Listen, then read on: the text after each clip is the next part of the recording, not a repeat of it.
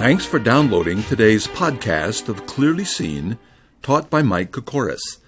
I think you're going to enjoy what Mike has for you today. And if you're ever in the San Fernando Valley area of Los Angeles, we invite you to Lindley Church. Mike would love to meet you personally and answer any questions you have. Feel free to email your comments and questions to michael@kokoris.com. That's michael@kokoris.com. Now, let's hear from Mike. David Hocking, the speaker on the Biola Hour, tells of the time when he was in a racquetball tournament.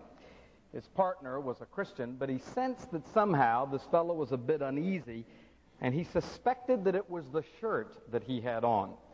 It read across the front, "Jesus is Lord." So he said to his partner, "Does this shirt embarrass you?" And the fellow confessed that it did. And he said, "Would you feel more comfortable if I changed shirts?" And again, the fellow said that he would. So Dave went over and changed shirts. He took off the one that said, "Jesus is Lord," and he put on another. That shirt said, "Jesus saves you from hell."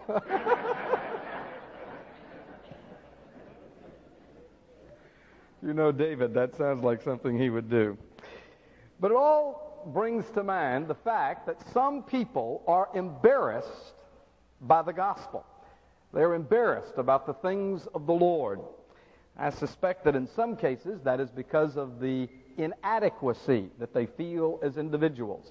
If they were to go to talk to somebody about Jesus Christ or to talk to them about the gospel, they feel that that person might say something or ask something that they couldn't handle, and so they feel inadequate, and consequently they just don't talk about the Lord.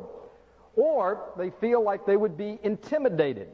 I mean, there is this general attitude of people that don't know the Lord that Christians sometimes just aren't the smartest people in the world.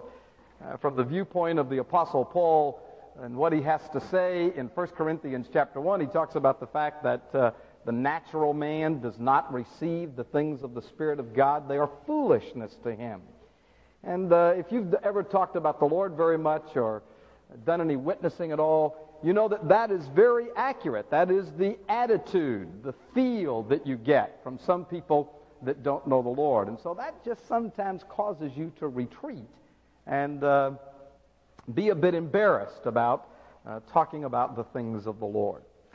Well, in contrast to that, you have the Apostle Paul, who comes along and says, "I am not ashamed of the gospel." Now, what I would like to know is, how did he get to the place where he was not embarrassed or ashamed in any way about the Lord or the gospel? Well, if you will turn with me to Romans chapter 1, Paul tells us how he got that way. Actually, the first 17 verses of Romans is something of an introduction to this whole book. In the opening verses, 1 through 7, he gives us a salutation, which simply tells us who the author is, Paul, who the recipients were, the saints at Rome, and gives a bit of a greeting. What is critical in that paragraph is that Paul says, as a matter of fact, this is the main thought of those first 7 verses, that he was separated unto the gospel. He says that in verse 1. And of course, the Apostle Paul was the example and pattern for all believers, so there is this sense in which all of us are separated unto the gospel. The next paragraph begins in chapter 1, verse 8, and actually goes all the way through verse 17. Thus far in our study of Romans, we've gotten down through verse 15. But in this second paragraph, the Apostle Paul talks about the fact that he prayed for them, and he prayed, well, first of all, he thanked God for them, and then he prayed that he might be able to come to them. In the second paragraph, which begins at verse 8, he talks about the fact that he wanted to come to Rome because he was a debtor to all men. Now, in verse 1 he says he was separated under the gospel. Now, later in the passage he talks about the fact that he is a debtor. By virtue of the fact that he knows the gospel, he is a debtor to give it to everybody in the world. And so he says in verse 15, so much as is in me, I am ready to preach the gospel. Realizing that he was separated under the gospel, realizing that his having the gospel made him a debtor, he was ready to discharge his debt. But now that readiness that is mentioned in verse 15 is further explained in verse 16. He was ready because he was not ashamed. Look with me, if you will, at chapter 1, verse 16. He says, for I am not ashamed of the gospel of Christ, for it is the power of God to salvation, for everyone who believes, for the Jew first, and also for the Greek. For in it the righteousness of God is revealed from faith to faith, as it is written, the just shall live by faith. Now, in a sense, these two verses, which are our text for the study today, is nothing more than an explanation for why he is ready. In verse 15 he says, I'm ready to preach the gospel. And then he says, because, verse 16, I'm not ashamed of it. So in a sense, these two verses are given as an explanation of his readiness to preach the gospel.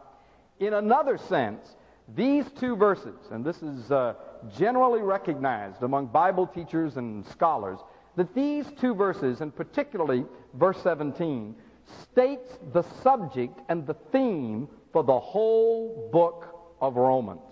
So what I want us to do is look at these two verses and see why Paul says he was not embarrassed, he was not ashamed of the gospel, why he was ready to proclaim it even at the pagan capital of the world, Rome. And in the process, we're going to discover what the whole book of Romans is about.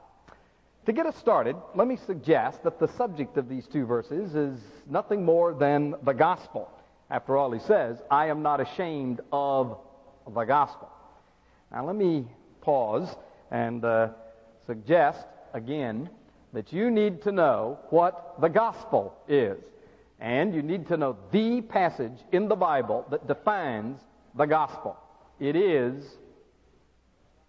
you do know, 1 Corinthians chapter 15, verses 1 through 5 or 1 through 8 or 1 through 11, wherever you want to stop. But basically it's in 1 Corinthians 15, verses 3 and 4, where Paul says, I delivered unto you, first of all, that Jesus Christ died for our sins, that he was buried, that he arose again from the dead, and that he was seen. And then he says the gospel basically is Christ died for our sins, and Christ arose from the dead. That is the good news of salvation by faith in the finished work of Jesus Christ. That's the subject of these two verses. He says in verse 16, for I am not ashamed of the gospel of Christ. Now, why, Paul? Why were you not embarrassed by the gospel? Well, look at your Bible rather carefully. In verse 16 he says, for it is the power of God to salvation. If you've got a pen and don't mind marking your Bible, I want you to circle that for just a second. Then look at the first word in verse 17.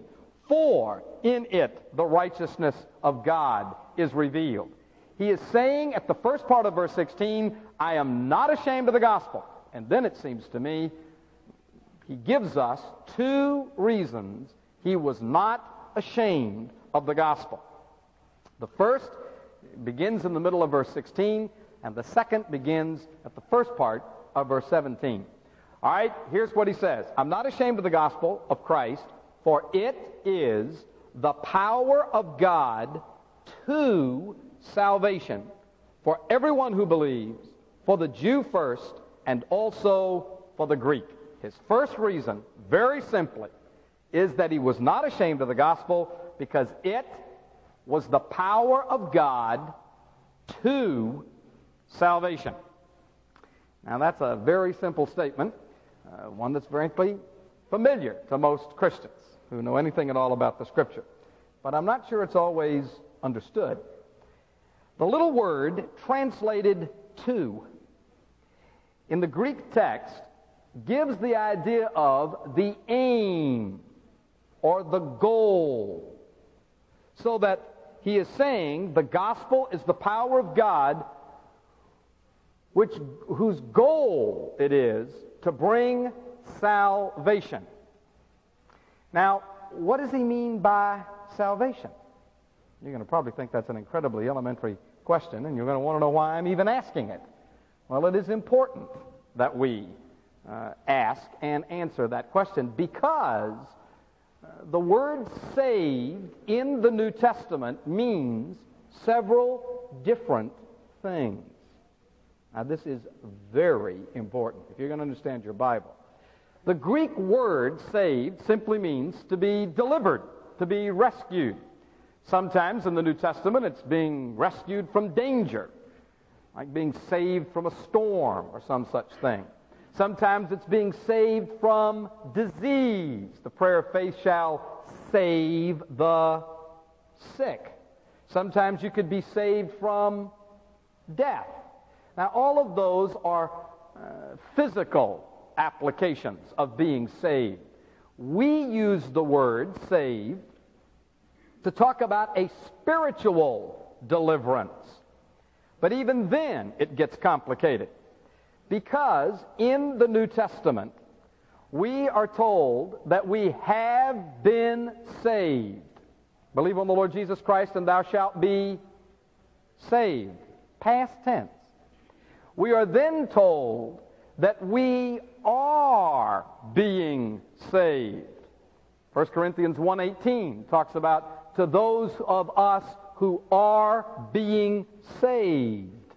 The gospel is the wisdom and power of God. And then there is a sense in which we shall be saved. So if you take the word saved and just talk about its spiritual application, it can have three different tenses. I have been saved, I am being saved, I shall be saved. That sound like double talk to you? That's a very critical theological point. Let me explain. I have been saved from the penalty of sin. I am in the process of being saved from the power of sin. And in the future, when the Lord comes back, I will be saved from the presence of sin. My favorite illustration of this has to do with Bishop Westcott. He was an Anglican bishop who lived in the latter part of the 19th century, a Greek scholar of great note. He was once on the streets in London, as I recall, and he met a Salvation Army lassie. And she saw that he had his collar on backwards, and her attitude was he might be just a good candidate to witness to. And so she said to him, "Are you saved?" And Bishop Westcott is reported to have replied, "Do you mean estothen, sosozomai, or sothesomai?" And she said, "Huh?" And then he had to explain to her that those were the three Greek words for I have been saved, I am being saved, and I will be saved. Dr. Earl Rodmacher once stood up before a congregation and said, "You are looking at an unsaved preacher." Huh? We would be shocked at the very thought. But then he went on to explain, I have been saved from the penalty of sin, I am being saved from the power of sin, but I'm not totally saved yet. You know, I didn't have to go through all that Greek and theology for you to know that. You knew that already, didn't you? You knew I wasn't completely saved yet. And you know you aren't completely saved yet, right? Now, what I'm trying to tell you is that this verse is saying that the gospel is the power of God unto the aim of the gospel and its power is to get us completely saved. That it is the rest of the book of Romans that begins to unfold all of that. That it is not just past tense salvation that this book has in mind. It's both past, present, and future. So that he is saying, I'm not ashamed of the gospel, for it is the power of God whose aim is to save us totally and completely. Now he further says in verse 16 that salvation is for everyone who believes. That it is as you believe that you are saved.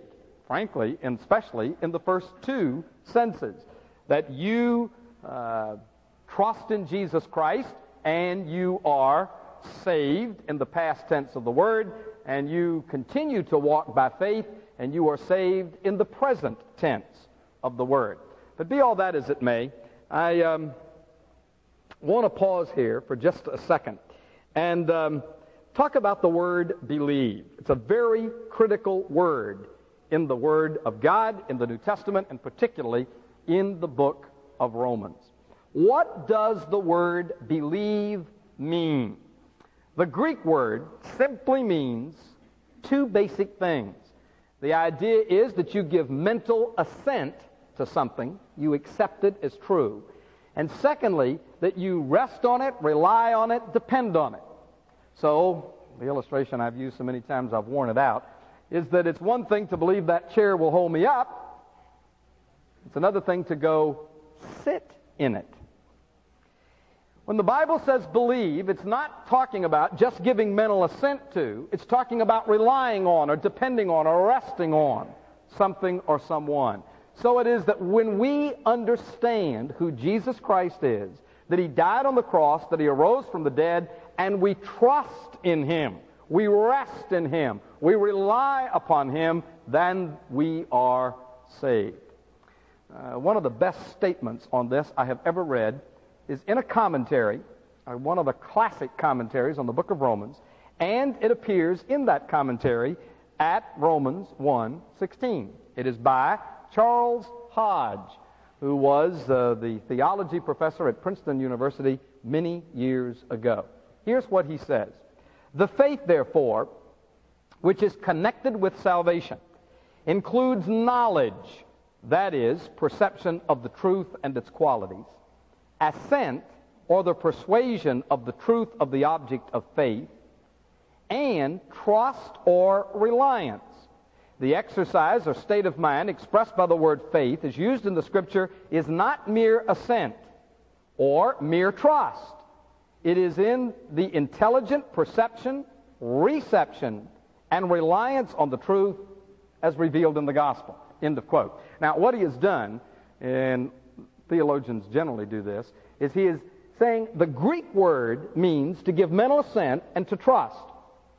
But before you can give mental assent to something, you've got to know about it.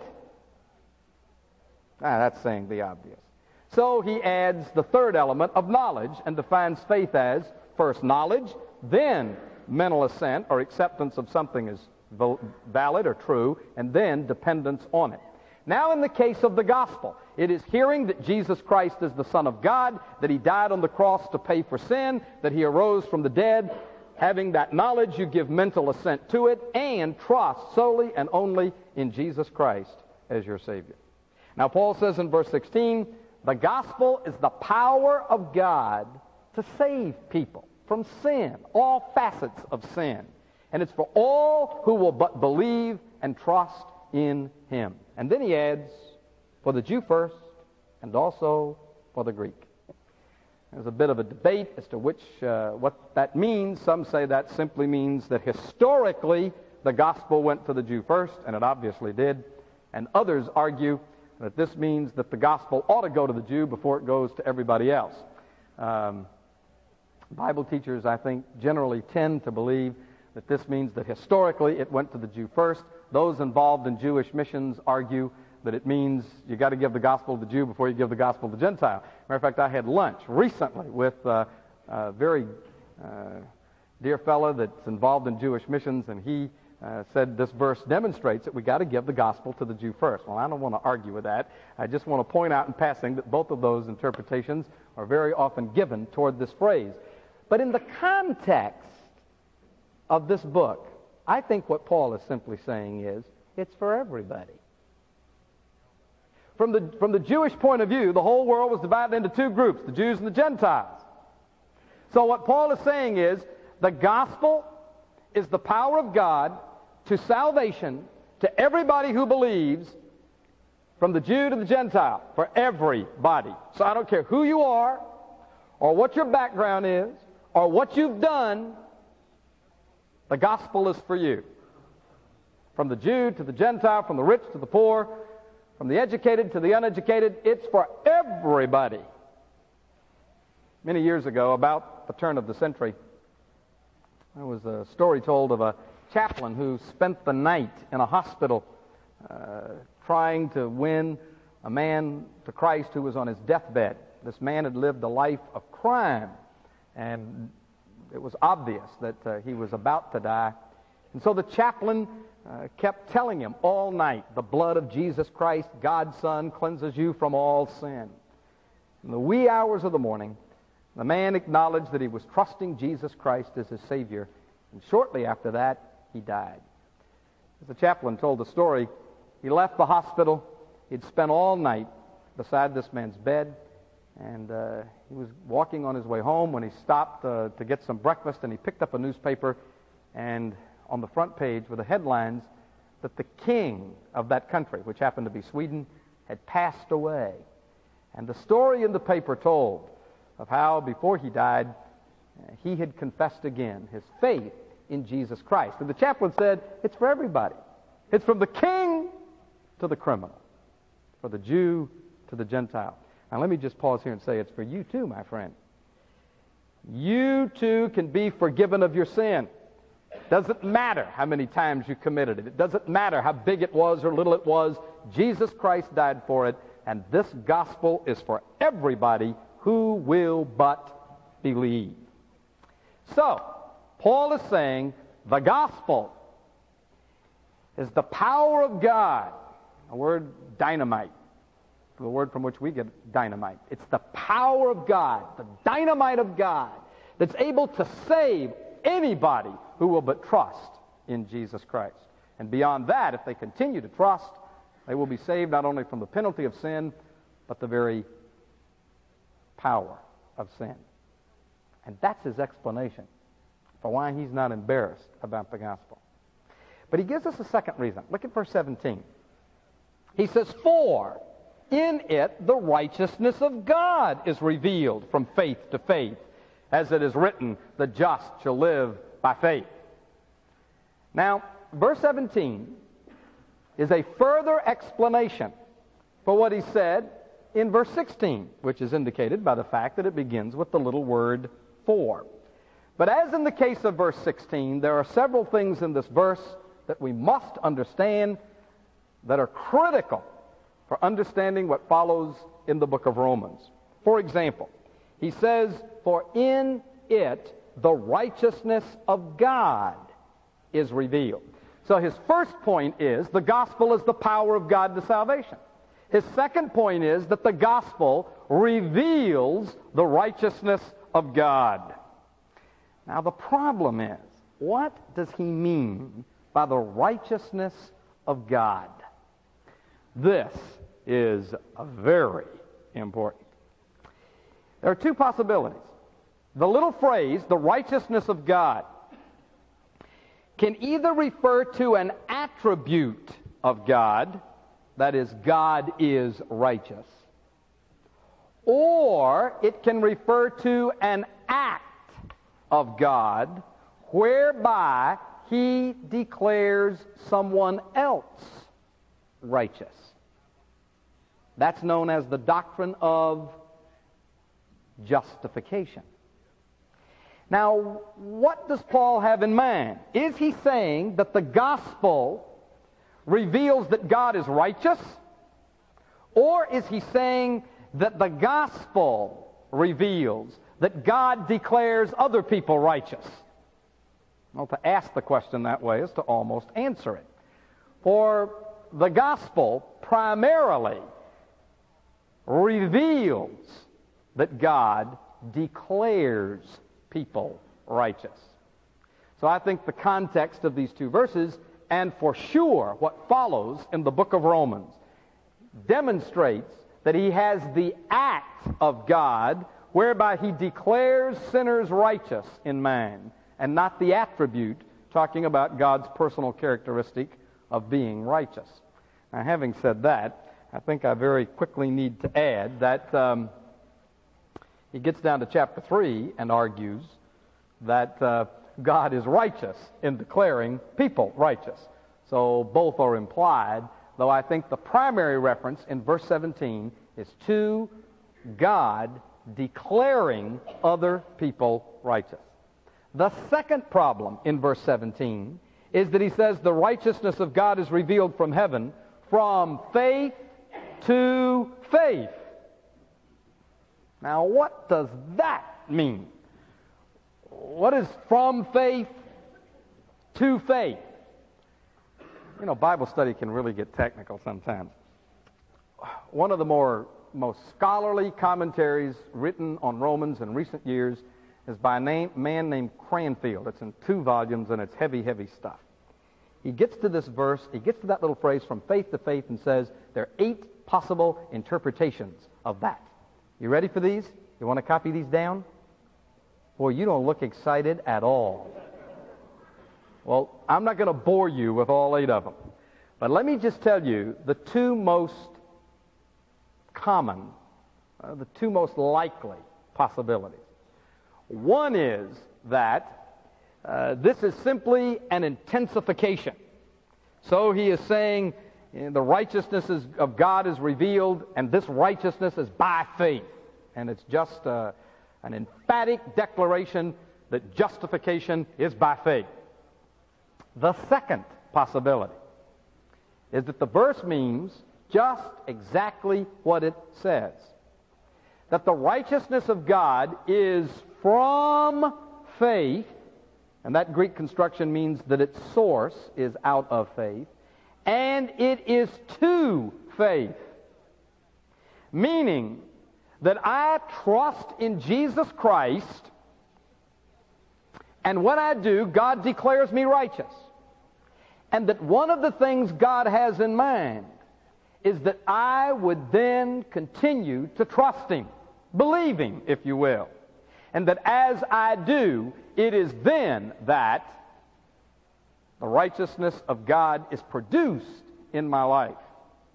Now, of the 2 most common, it is my opinion that the latter one is the one that Paul has in mind. Galatians 2:20 says, I have been crucified with Christ, nevertheless I live, yet not I, but Christ liveth in me, and the life I now live, I live by faith. So I think what Paul is telling us in this verse is that I am justified by faith, and that God then wants me to continue to believe Him. And that as I trust Christ, I am declared righteous. And as I continue to walk by faith, I can have the very righteousness of God produced in my life. Now, in a sense, verse 17 is given as an explanation of verse 16. What I'm saying to you now about from faith to faith is exactly what I said a moment ago about the word salvation. I am saved from the penalty of sin by faith. I am saved from the power of sin by faith. I take God at His word. And as I trust Jesus Christ for the forgiveness of my sin, I am declared righteous. And as I walk by faith, the very righteousness of God is produced in my life. Now you've got to keep all this straight. This is critical stuff in the book of Romans. I have been saved by faith, and I am being saved by faith. I have been declared righteous, and I am being declared righteous. And I'll go one step further and say the basis of both of those what we commonly call justification and sanctification, is the death of Jesus Christ. Because he died, I can be declared righteous. And because he died and arose from the dead and lives within, I have the power to live a godly life. That is Romans, actually 1 through 8. When we get down to Romans chapter 3, we're going to see that he says Christ died, and when I trust him, I am justified. I am declared righteous. Now, most Christians are familiar with that. So let me just underscore in your thinking for a minute that the second thing is true. Turn to Romans chapter 6 for a second. You remember in the first part of the chapter, he says that Christ died and Christ arose, and we were spiritually baptized into his death and into his resurrection. Now look at verse, then he says we're to reckon on that. We're to know that it happened. We're to reckon on it. That is, we're to believe it. And then he says this, verse 16, do you not know to whom you present yourselves slaves to obey? You are that one slave whom you obey, whether to sin, to death, or of obedience to righteousness. Now, what I want you to notice is of obedience to righteousness. That is, as I trust Christ, there's a sense in which I am declared righteous. Then, as I move into the phase of sanctification and realize that when I trusted Jesus Christ, I was put into him, and I died to the world, and I died to sin, and I was made alive to God.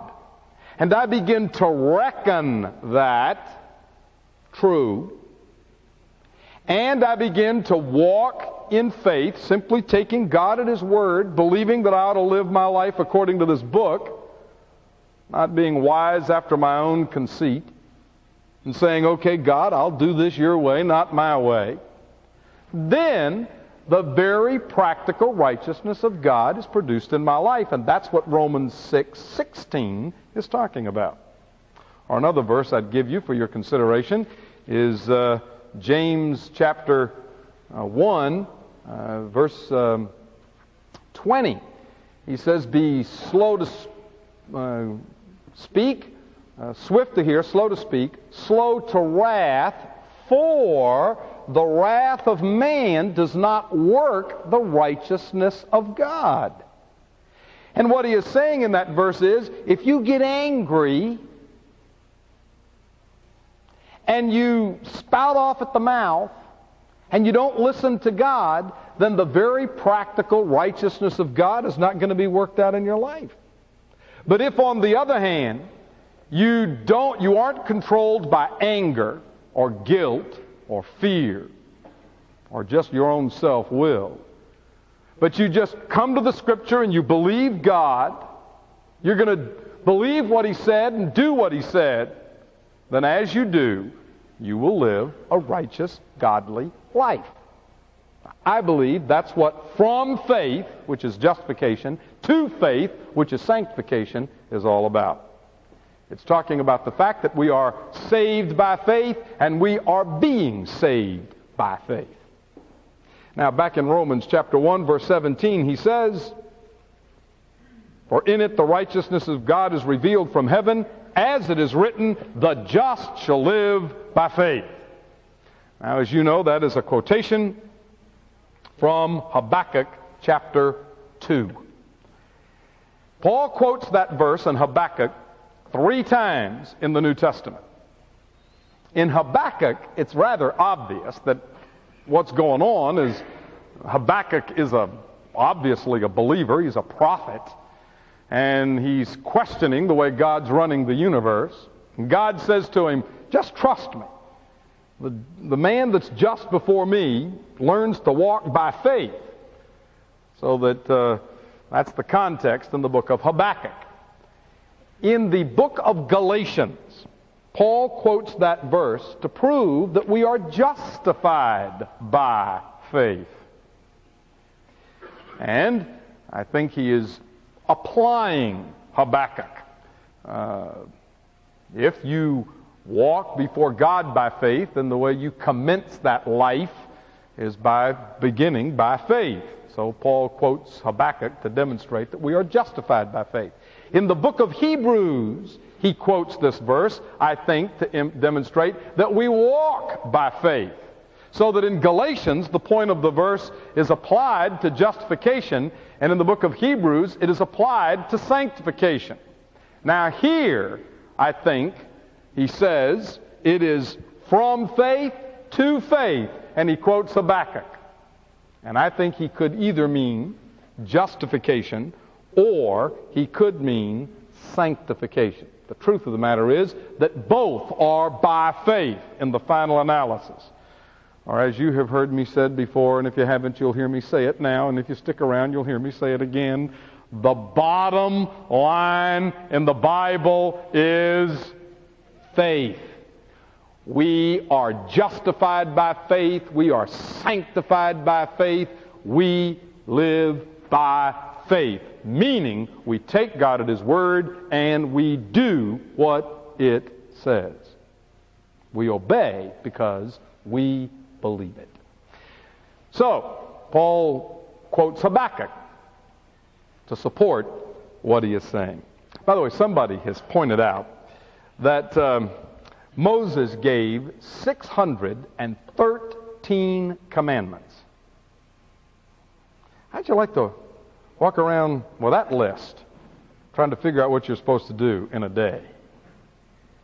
Then they point out that David, in Psalm 15, seems to reduce the whole list to just 11 precepts. In one passage in Isaiah, he seems to sum up the law in 6 precepts. Micah reduces the whole list to 3. There's one passage in Isaiah that reduces it to 2.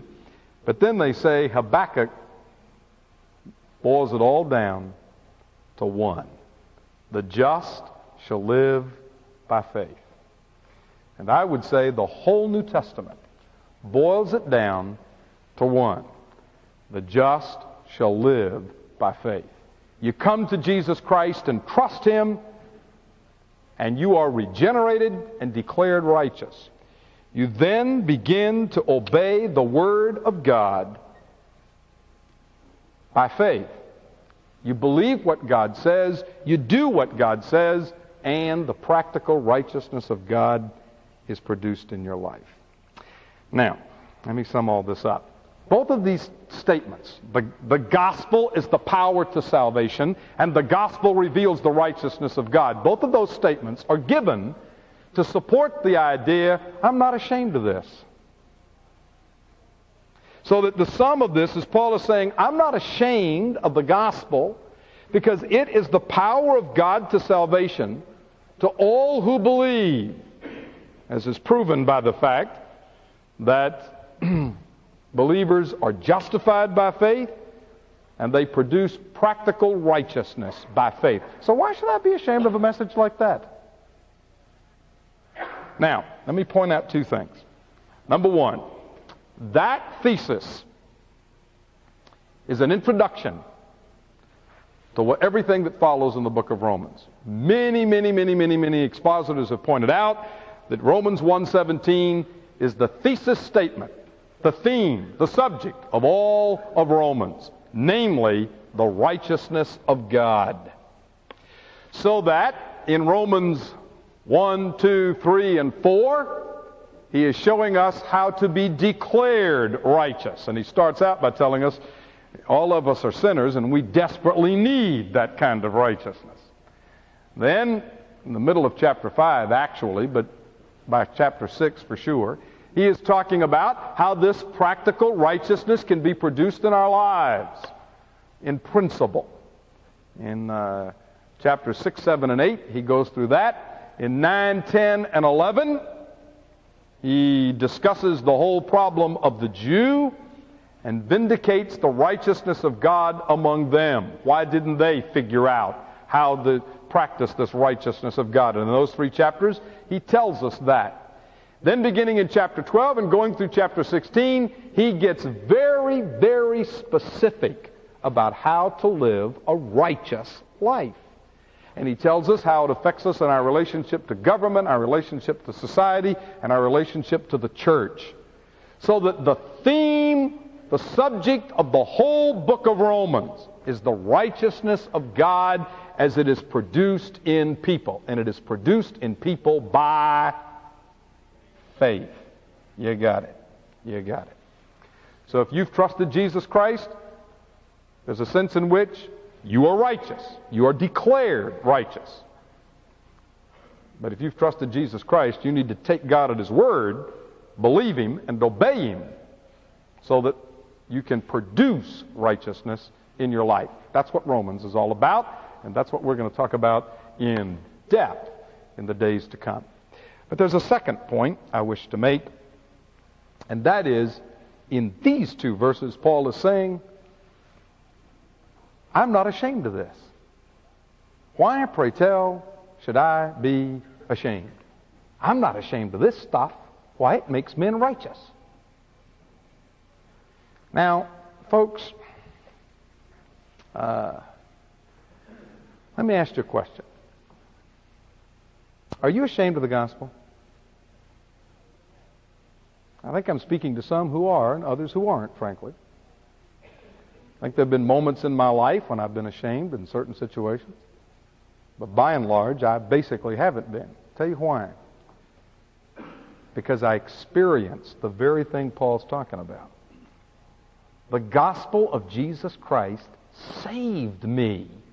And over the years, I have experienced the Word of God saving me. From all kinds of things. But mainly sin. Right? Well, pray tell, why should I be ashamed of that? You know? Tell you what you ought to be ashamed of is sin. That's what destroys people. The wages of sin is death. That's what you ought to be ashamed of. Why be embarrassed by power? The kind of power that is able to make a person righteous. Let me tell you what the world needs. They need some kind of power that can make them righteous. That's what they need. Believest thou this? Do you really? Oh, come on. You know, it sounds like some preacher talking to say that the problem out there is sin. But you know what? The problem out there is sin. And if you don't believe that, just try to practice marriage counseling for a little bit. You know what the problem is in marriage? I want my way. Right? Oh, I know. Every story's got its own variation, but it all boils down to, I want my way. That's what he says. And she says, oh yeah, I want my way. Now what's that, huh? You tell me. That's sin. Right? You know what those kind of people desperately need? Desperately need. The power of God to salvation. But if you think that's a problem, wait till we all stand before God. And as Paul is going to so vividly demonstrate in the book of Romans, not a one of us is going to be able to stand and say, God, I'm righteous, and you ought to count it a privilege to have me in your heaven. Let me tell you what you're going to need in the day you stand before God. You're going to desperately need some righteousness that you don't have and don't have any way under heaven to produce. But, oh, have I got some good news for you. Jesus made it all possible by dying on the cross. And when you trust Him, He takes away your sin and gives you His righteousness. I mean, the best news in the whole world is you can stand before God as righteous as Jesus Christ. You wicked sinner, you. That's true, isn't it? By the way, none of us deserve any of that.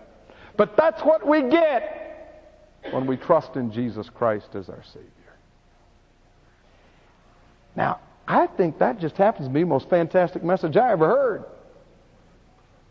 I mean, it solves man's problems from time to eternity. It has in seed form the ability to make you righteous now. And it for sure has the ability to declare you righteous before God as you stand before Him. I'm supposed to be embarrassed by that? Huh? Absurd. Well, if you saw people like the Scripture sees them, what you'd want to do is, let me talk to you real quick, because I know something you just really need to know. Right? Why should I be ashamed of this? Let me put it all like this. If all we had was a gun, the likes of a wooden gun that is under the arm of a scarecrow, I think we'd go very meekly tell people that's what we got. Because a wooden gun under the arm of a scarecrow isn't able to do a thing, right? Why would I want to go tell somebody about that? Hadn't done a thing for me and ain't going to do a thing for them. But that ain't what we got. We don't have a cat pistol. We don't have a wooden gun. Folks, we got dynamite. You understand? And it's able to blow sin right out of a person's life. Why should I be embarrassed about that? Are you embarrassed? Well, I unashamedly tell you, I believe the gospel. For in it is the power of God to salvation. It has saved me. And what it told me is saving me. And one of these days, I'm going to be totally saved. Frankly, I'd like for everybody in the whole world to know that.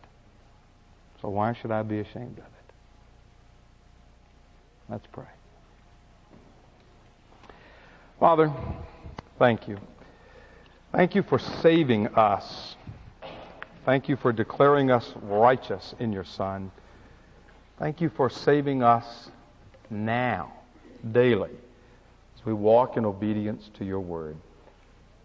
Now, Father, give us that same boldness that characterized the Apostle Paul, that we can see other people come to know you, come to know your righteousness in the fullest sense of the term. In Jesus' name I pray. Amen.